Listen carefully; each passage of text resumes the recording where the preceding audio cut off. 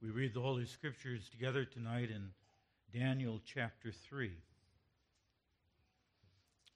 Our text will be the chapter, but especially from the viewpoint of verses 16 through 18 in this chapter. We should note that in chapter 2, Daniel has interpreted the king's dream of the great image in the valley destroyed by the little stone cut out of the mountain. The kingdom of Christ would destroy the kingdoms of this world. And after interpreting his dream, verse 48 tells us that the king made, that's chapter 2, verse 48, the king made Daniel a great man and gave him many great gifts and made him ruler over the whole province of Babylon. And then in verse 49, we read that Daniel requested of the king, and the king set Shadrach, Meshach, and Abednego over the affairs of the province of Babylon, but Daniel sat in the gate of the king. Chapter 3. Nebuchadnezzar the king made an image of gold whose height was 60 cubits and the breadth thereof 6 cubits. He set it up in the plain of Dura in the province of Babylon.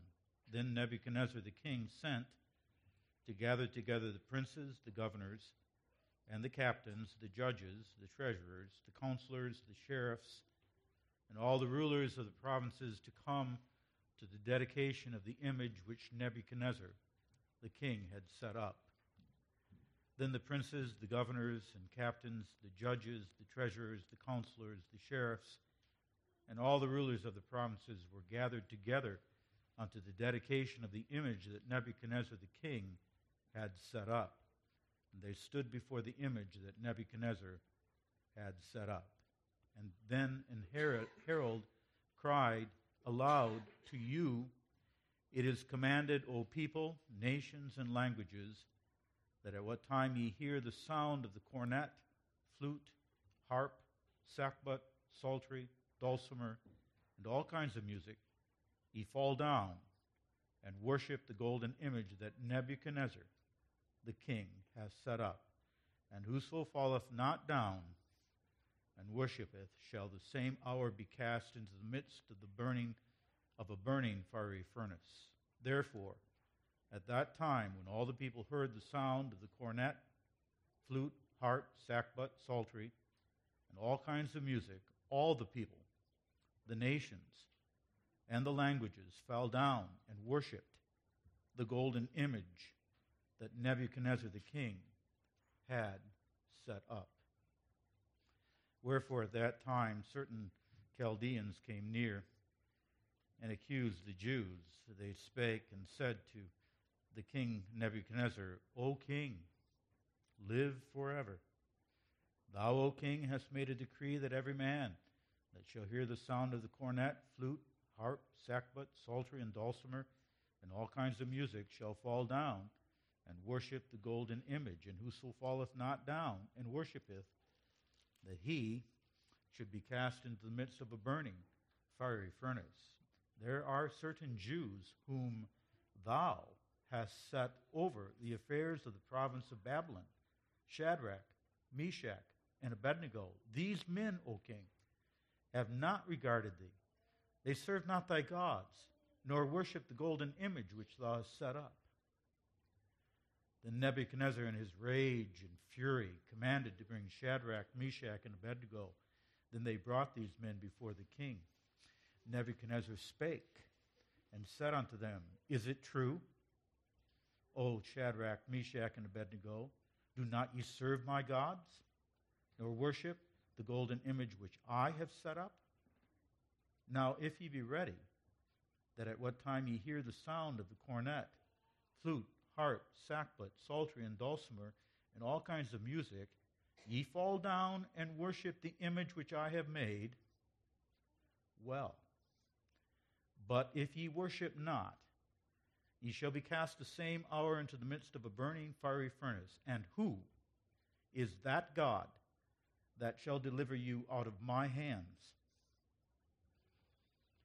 Shadrach, Meshach, and Abednego answered and said to the king, O Nebuchadnezzar, we are not careful to answer thee in this matter. If so be, our God, whom we serve, is able to deliver us from the burning fiery furnace, and he will deliver us out of thy hand, O king.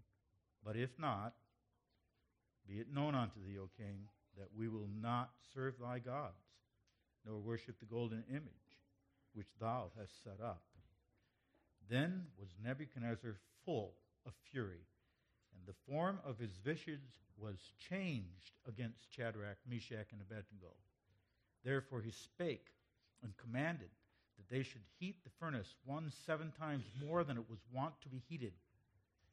And he commanded the most mighty men that were in his army to bind Shadrach, Meshach, and Abednego, and to cast them into the burning fiery furnace. Then these men were bound in their coats, their hosen, and their hats, and their garments, and were cast into the midst of the burning fiery furnace. Therefore, because the king's commandment was urgent, and the fire exceeding hot, the flame of the fire slew those men that took up Shadrach, Meshach, and Abednego. And these 3 men, Shadrach, Meshach, and Abednego, fell down, bound, into the midst of the burning fiery furnace. Then Nebuchadnezzar the king was astonished, and rose up in haste, and spake, and said unto his counselors, Did not we cast 3 men bound into the midst of the fire? They answered and said unto the king, True, O king. He answered and said, Lo, I see 4 men loose, walking in the midst of the fire, and they have no hurt, and the form of the 4th is like the Son of God. Then Nebuchadnezzar came near to the mouth of the burning fiery furnace, and spake and said, Shadrach, Meshach, and Abednego, ye servants of the Most High God, come forth, and come hither. Then Shadrach, Meshach, and Abednego came forth of the midst of the fire. And the princes, governors, and captains, and the king's counselors, being gathered together, saw these men, upon whose bodies the fire had no power, nor was an hair of their head singed, neither were their coats changed, nor the smell of fire had passed on them. Then Nebuchadnezzar spake and said, Blessed be the God of Shadrach, Meshach, and Abednego, who has sent his angel and delivered his servants that trusted in him, and have changed the king's word, and yielded their bodies, that they might not serve nor worship any god except their own God. Therefore I make a decree that every people, nation, and language which speak anything amiss against the God of Shadrach, Meshach, and Abednego shall be cut in pieces, and their houses shall be made a dunghill, because there is no other God that can deliver after this sort. Then the king promoted Shadrach, Meshach, and Abednego in the province of Babylon. May God write his word on our hearts.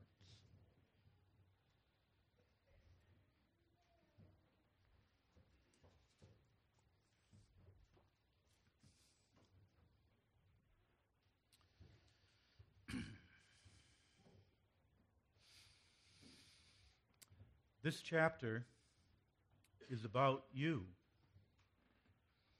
It's about me. It's about everyone who by grace confesses Jesus Christ before men. It's about the church. It's about this church.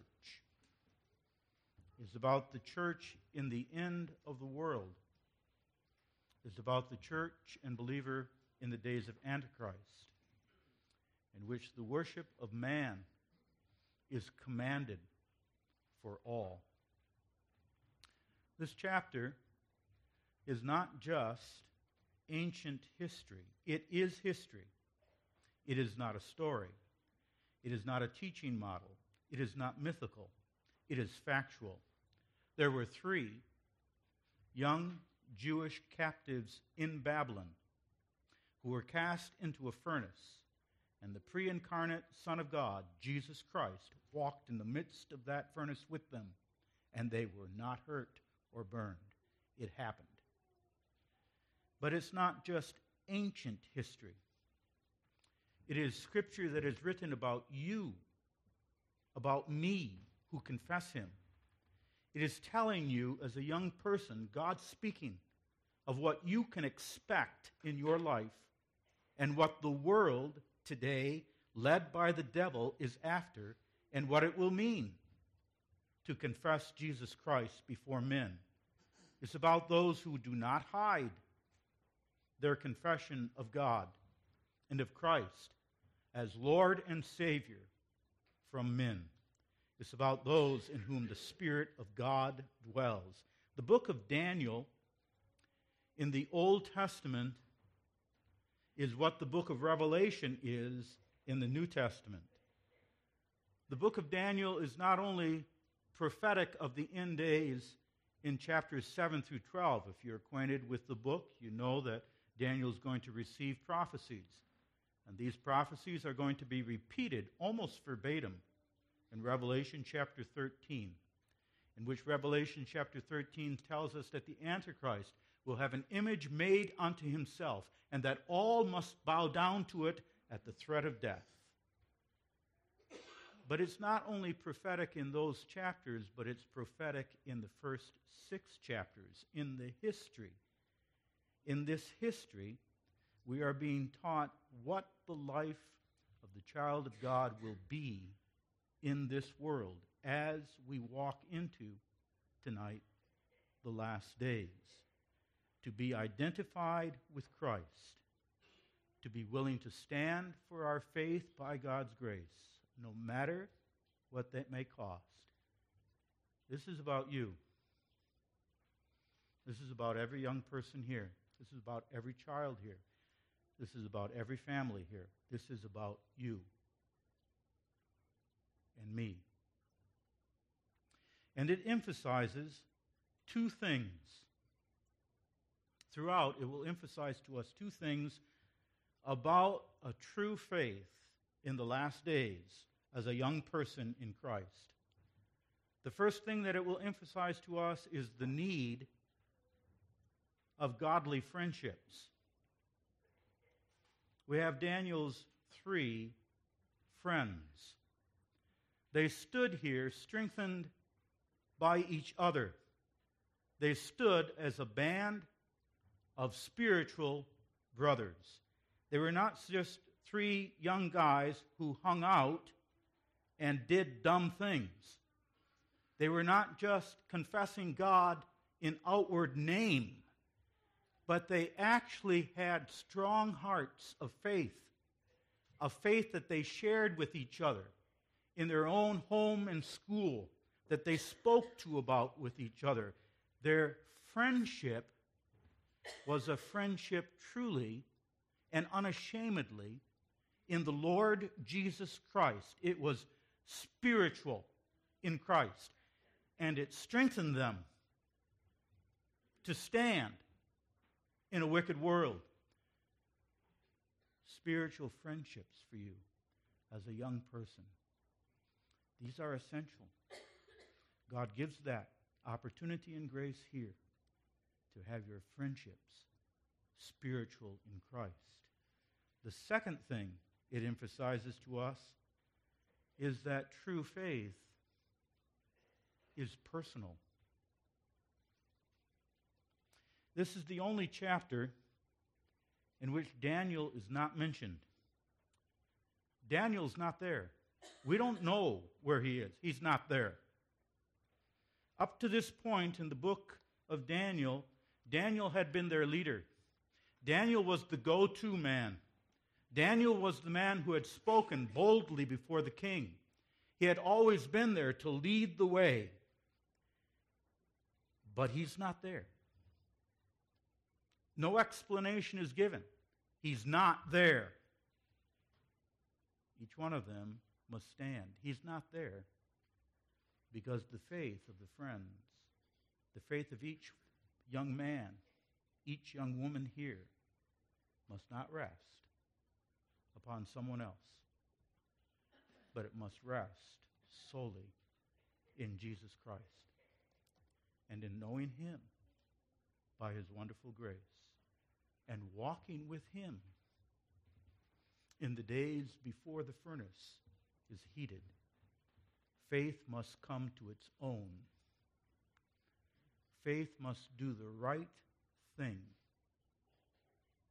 no matter what. Faith must answer for itself before the world. I call your attention to the friends in the fiery furnace, the intense pressure, the amazing confession, and the promised protection. If ever there were 3 young men who stood before overwhelming pressure to simply conform to the world and to hide their spiritual identity in Christ before the world, if ever 3 men stood before that, it was then. The faith of these 3 young men had been put to the test already. It had been put to the test already when, with Daniel, in their early teen years, they refused to eat the meat that was offered to them in the school of Babylon, following the word of God and being faithful. But at that time, there had been no overt threat of death, and they were not dealing directly with the face of a king, but with his servant Ashpenaz. In chapter 2, they had been tried to a greater extent when Nebuchadnezzar, in his anger against his wise men for not interpreting his dream, had threatened to kill all the wise men, including them. Only Daniel had persuaded the king to give him time and had interpreted the king's dream. But now this is different. This is immediate. It is either confess the name of God or deny him. There's no way out. There's no side door presented to them. And they must do this. They must make this choice publicly before all, on the spot. What were they going to do? The command was clear. There was no couching on it. Bow and worship the idol of man. Bow before the world's God. Bow before Antichrist himself, the false god, and do it immediate, or the consequence would be utterly frightening, the worst death that a person could think. Nebuchadnezzar had made an image of gold, we are told, in the valley of Dura. You will remember chapter 2 of the book of Daniel, where God had given him the dream of the image in the valley, which represented all the kingdoms of the earth, and he was the head of gold. Now Nebuchadnezzar had forgotten the whole message, the punch line of his dream, that stone, the kingdom of Christ, God's kingdom that he would establish in his son Christ, would destroy the kingdoms of the world and grind them to powder. He has forgotten about that, but he does remember that evidently his kingdom is this head of gold over all future kingdoms to come in this world. He's concentrating on that head of gold, and he thinks that since that's the case of his kingdom, we ought to make this a reality. And so he makes an image of gold, 90 feet tall, 9 feet wide, high and glorious, and properly displayed in the plain of Dura. It's very visual. And he sets up the event. The choreography is a very festive event. It's like the beginning of the Olympics. He has gathered all the dignitaries, anybody who is somebody, judges, financiers, officers in his kingdom, the top brass of his military, district rulers. And he calls all the people in the surrounding area, people who represented all nations and languages. Babylon was a cosmopolitan city. in his city of Babylon were all the nations known to man and all the languages that were spoken known to man, all people. And he arranges for an impressive orchestrated event. 6 instruments. He stages everything meticulously to one grand moment, that when the sun shone upon his golden image, the image which represented him, and the band played, all must fall down on their face and worship. There can be no dissent. Is this political conformity to a one-world rule and government? Yes, it is. Is this religious? Yes, it is. He is asking, he is demanding the soul of men and women to bow to his image, to worship the beast that he has made. His image represents the enthronement of man, not the worship of the only true God, the worship of the creator of all and of his Son, Jesus Christ, the living and true God, our God, but the image that he has set up, which is the enthronement of every sinful human desire. His image representing erasing God completely and enthroning man, darkness, what every soul would have of itself, and worship him as the leader who brought this made this possible. And if you don't, you are immediately labeled as a bigot, as evil, as an enemy of humanity, and worthy of extermination in the quickest and cruelest manner possible. You must be silenced. There must be unity. Unity in the worship of man and his own, and against God. That day was like when you see a football stadium, a college football stadium on homecoming, filled with 100,000 in the stand and out in the parking lot, thick, and in the middle, at the 50-yard line, is an image. And everyone bows down. Except 3. That did not go unnoticed. You will not go unnoticed by this world in a life of godliness. They will see you.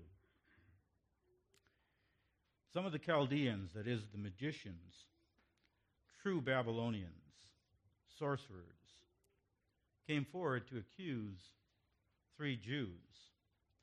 It's not hard for us to imagine that these Chaldeans were very jealous of Shadrach, Meshach, and Abednego, who had just leapfrogged over them by the king's appointment. And they come and they appear very pious. Thou, O king, has made a decree that everyone at that moment was to worship, that there would be a conformity of worship in the promotion of man, of humanity. But 3 Jews who you set up over the affairs of the province in Babylon have not obeyed your command. And they bring charges. They say, they do not regard you. You must take this personally, Nebuchadnezzar. They're not responding you. They appeal to his pride. They don't serve your gods. They do not accept that all religions are of equal value. They do not accept that there is truth apart from their God. They claim their God is the only truth, not you. They don't worship your image, the symbol of what you have created to unite man, to bring the common good. They don't agree to this. There's no argument being made here for religious freedom, nothing like that. They do not serve your image. They don't worship the gods of Babylon. This is a personal affront to you. And they are intending to incite Nebuchadnezzar.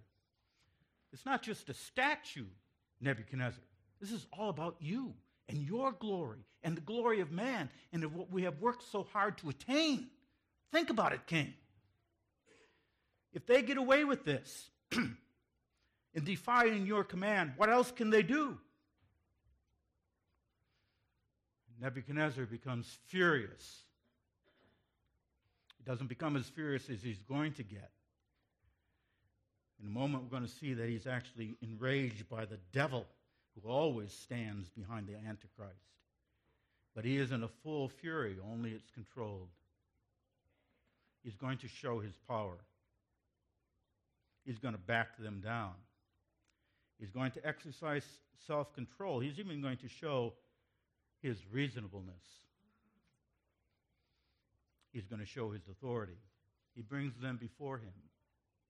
He's mad. But he says, this is what we'll do. Just so there's no misunderstanding. We'll go through it again. We'll get the band out there. We'll tune the harps. We'll get all the people back out there. And we'll do it all over. And when you're going to be there, you three friends. And when you hear it, you will bow down. And if you don't, you will at that moment be cast into the furnace of fire. Now think of all the pressure upon these young believers. Every eye was on them. There was the pressure, be conformed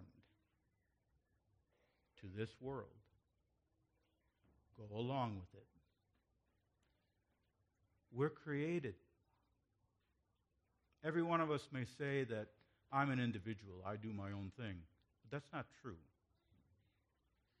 We are created that we don't want to stand out, that we want to belong. We don't like to be different. We don't like it if our clothes aren't the same, if our looks are different, if our hairstyle is different, what everybody else is doing. We believe that this will gain us acceptance. But this here is not just cultural. It's not just physical. This is spiritual.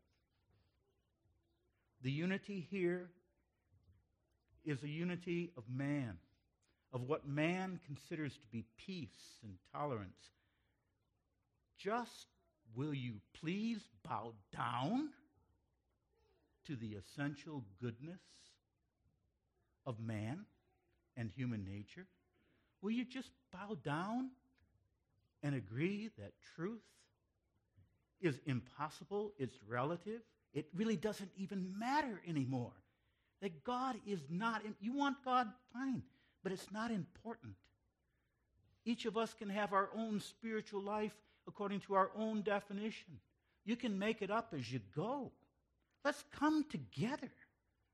Why do you have to have this insistence of your own way, your prejudice? And we don't want to stand out.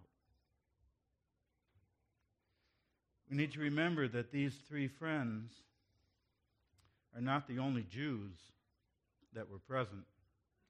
They certainly aren't the only Jews that were brought as captives to Babylon. There were other Jews with them, their peers, who had come and had worshipped with them in the temple back in Jerusalem. But they had made their peace with this. They had become comfortable with their situation in Babylon.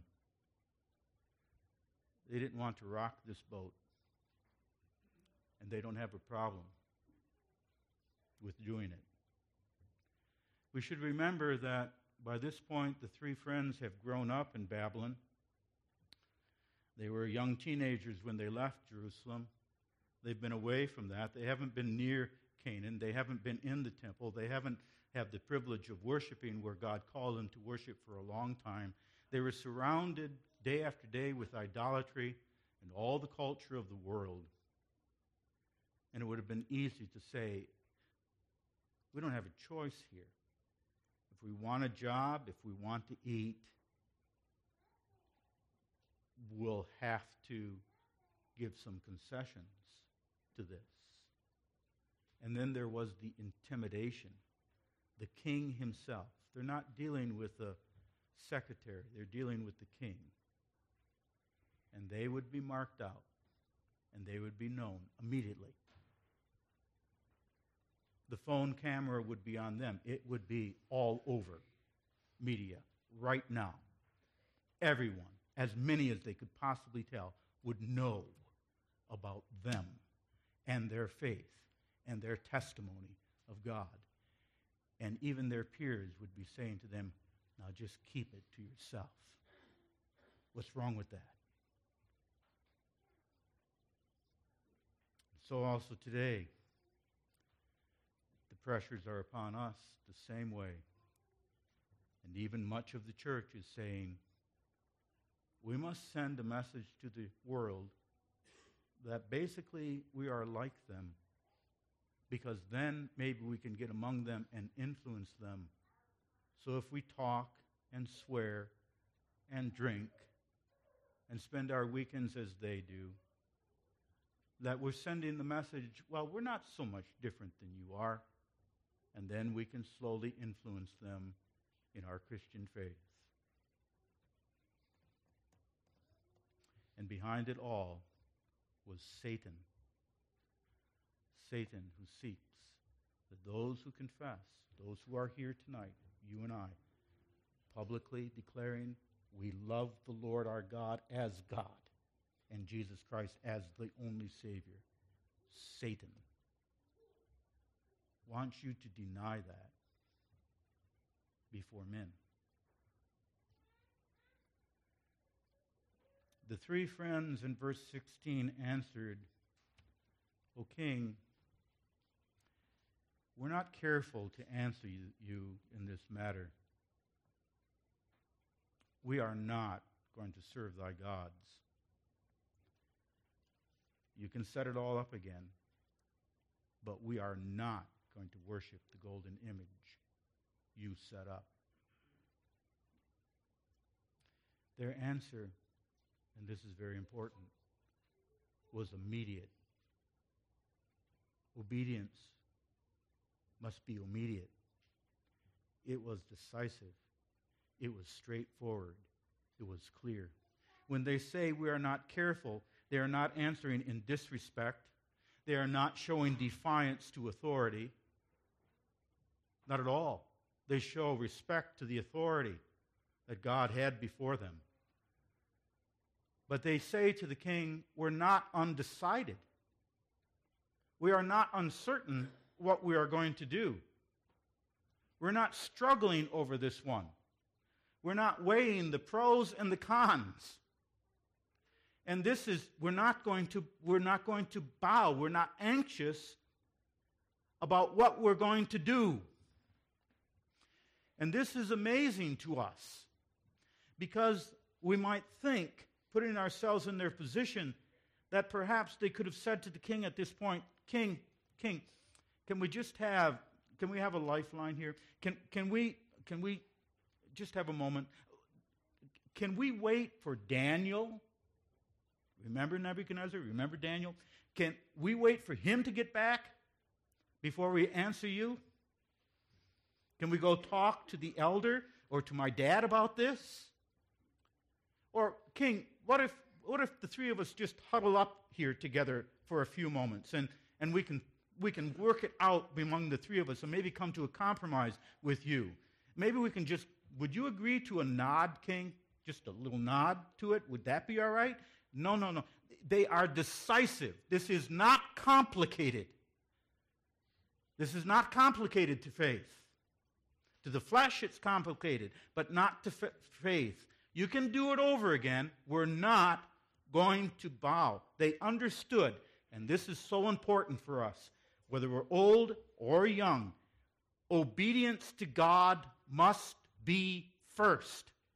And if it is not first in our life, if we compromise and not make it first, we slide into far, far deeper trouble.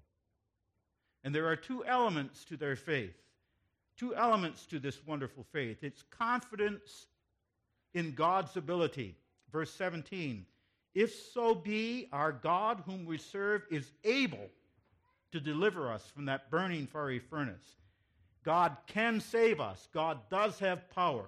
We are confident in God's power to hold us. And number two, their faith was submission to God's will. But if not, if God does not will to save us, be it known unto you, we're not going to bow. They were saying, we don't know. We don't know. God hadn't told them. We don't know what God has willed for us, if He's able to do all things. We only know that we're in His hands right now. And we are going to submit right now and receive His will. That is the heart of biblical faith. That is the work of the Holy Spirit in our hearts. To trust God's power, that He will keep you, even though you don't know God's plan. To believe in His power and to submit to His will. We don't have a promise from God that He's going to deliver us out of our immediate troubles tonight, that He's going to take away sickness, that He's going to relieve the stress that your life is under, that He's going to lift the fears that seize your heart and crush on your lungs, that He's going to solve the troubles that you have cried to Him to solve. There's no guarantee of any of those things that they will have the ending that we would desire. But we do have His promise that He will always be with us, and that faithfulness to Him will not be in vain. Faithfulness to Him will not be in vain. He is not promising you a legion of angels. He's not promising to make you fireproof. He's not saying you will not die. He is not saying that you won't experience heart-rending troubles in this life and those things that crush your spirits. There's no promise of that. But He's promising you His strength in them and His faithfulness, which will never be in vain. And that's what makes these words so utterly amazing. Our God is able to deliver us. His strength is sufficient. And if not, we will submit to His will, knowing that faithfulness to Him is never in vain. Think of the reasons that they could have used to justify bowing down to this image. Think of the reasons that we bring when we're confronted by that moment. We know what that moment was, and we know when we have failed in that moment. When we were there and we had to stand and be identified then before Christ. They could have reasoned and said, well, God is gracious. He understands. He'll forgive. He'll understand what we really didn't have a choice. It wasn't the right time to make that testimony. He'll understand that we're functionaries of the state. This comes with our position. if we're going to work here. We're dignitaries of Babylon. We're counselors and advisors. It's our job. We might be personally opposed to that. We might think that it is sinful against our God. But we're here. We're doing a job. We need to go along with it, at least outwardly. We can't show any disapproval of these things. They could play mind games with themselves. What's a knee after all? What is it to bow down after all? It doesn't mean anything. It's not in my heart. The other two guys will know that we don't mean it. They could have said we have families to care for. They might have said, look at our exalted place in Babylon, in the rule of the government. If we are eliminated, our replacements will not be very favorable to God's covenant people. God put us in this place for our influence, and therefore we ought to use it for the covenant people of God, even if it means we go along with this. All the justifications that would go through our minds, but they did not follow them. Because they understood, children, this is what they understood first of all. Follow me. Because they understood that to add to God is to erase God. I'm talking in math terms.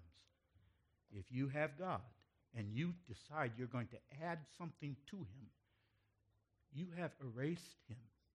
You have denied him. Nebuchadnezzar was saying, I'm not asking you per se to deny your God. He goes in the end of the chapter to talk a lot about good things about this God, this God. I'm not asking you necessarily to deny your God. You want to come here and worship? Fine.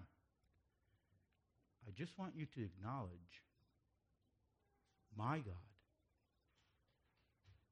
You can have your own belief as long as you put your belief under the category small case gods. If you say he is a God, your God, but just don't say he is the only God who must be loved and served. You may say that Jesus is a Savior, but you may not say he is the only Savior, and all others are false and vain. If we add to the truth, we deny the truth. And number two, they understood the first commandment. Thou shalt have no other gods before me. They understood that there's no fine print there. Him only shalt thou serve. Not him shalt thou serve unless it's very hard.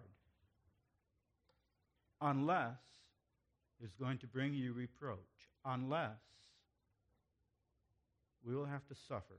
Unless we will be targeted and bigoted, called bigots. Unless thou shalt worship the Lord thy God, unless you're in an influential position. Even if it means death, thou shalt worship the Lord thy God, and him only shall we serve. That's the grace of God that we need. Should you and I, who by grace are created in the image of God through Christ, should we bow down to the gods of this world?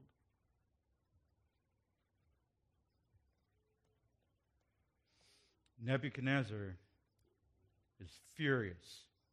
He's full of fury. The form of his visage was changed. He's controlled by the devil himself. In his very eyes, with his eyes, men scatter before him. He commands the furnace to be heated 7 times. It's like the blast furnace in Gary, Indiana, in the steel mills, when we had our class outing trip to the steel mills. And out of the blast furnace would come red-hot steel to be molded. And we were far away, removed on the catwalk, and the heat was upon our cheeks. He commands this blast furnace, and he commands the soldiers to bind them and throw them in, and the soldiers are consumed by the heat yards away from the entrance or next to the entrance of the furnace. But the flames had no power on them. Their ropes are burned, but their hair is not singed. My mother would send me out to burn the garbage. And she knew I was a firebug. And she'd always look at my hands and my arm to see if my hair was singed or my eyebrows were singed. But there's none of that. There's no smell on their garments. The flames had no power over them. Isaiah 43, when thou walkest through the fire, I will be with thee. It had no power because the fourth friend, who was always there, the fourth friend made himself known even to the world, the Son of God. This was, in the Old Testament, the angel of Jehovah. This was the prefiguration of the Son of God, and he walked among them. The one who has said to us in his resurrection, I am with you always, even unto the end of the world. The one who has said, who will separate you from the power of my love? There were two miracles. The one miracle in the furnace, but the other miracle, he was with them. And by his grace, he gave them to confess a good confession before the world. And he kept them, and he saved them. He will keep you. Again, we don't know the outcome, but he will keep you in every trial that you face. He is able, and he will impart to you tonight strength to stand. He will save, Hebrews chapter 7, he will save to the uttermost them that come to God by him. It is not what we are walking through tonight. It's who is walking with us. He walks with us. So we read in Hebrews 11 of these three friends who through faith quenched the violence of fire. These three friends. If you go home and count it, their names are mentioned 12 times. After verse 12 in this chapter, their names are listed 3 times. Shadrach, Meshach, and Abednego. 12 times. Why 12 times? Because the Holy Spirit wants us to remember. They quenched the violence of fire. We ask, but how? How can we do that? All of us, but young people, children, this did not come out of nowhere. There's not a special shot that you get for this moment. We don't come to this out of a life of indifference to Jesus Christ today. We don't just magically, at that moment, stand before the world if we're not busy and earnest with our faith right now. There's those who were here when Professor Decker was your pastor. He was my pastor when I was in high school. And I remember him preaching. It might have been from this chapter. I don't remember the text, but I remember him preaching on an old year's night. And he preached vividly and powerfully of the last days and of the difficulty that will come to the church and Christians in the last day. And after the service, it was a cold night. We stood outside South Holland Church, and the young people, some of us went up to ask him because we were moved by this. And we asked him, and we said, Pastor Decker, Reverend Decker, how are we going to stand in that day? And I remember his answer. He said, the question is not, how are you going to be able to stand? But, are you standing? Are you standing tonight? These young men had stood when the trial was smaller. They didn't say, well, this is a little thing, doesn't matter. They were faithful in what came to them. They had each other. They genuinely walked with each other as young people in the Lord Jesus Christ. They weren't afraid to identify among themselves Jesus Christ as their Savior. They talked about it. They believed. These three young men believed the sovereignty of God. We don't have the strength to stand in temptation if we don't believe the sovereignty of God. If God is an appendage to our life, if God is just something for Sunday, then we won't have that strength to stand during the week with our temptations. By God's grace, it must be in our hearts this night. Do you believe that our God is able? He is sovereign.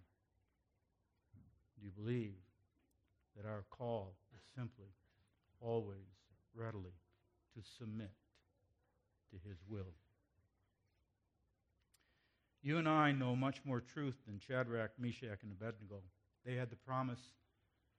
We know this fourth one who was in the furnace. We know that on the cross, with his own blood, he put out the fire of the wrath of God that we deserved. He extinguished it. We walk through that fire, and we are not consumed. He put it out. This one, Jesus Christ, is with us tonight. Wherever our walk of life may be, whatever the trial of faith may be, and in your trials, he will be with you in your furnace. He may not remove necessarily the trial, but he will meet you in that trial, and he will keep you. Let us be decided. We will confess him before men. Amen.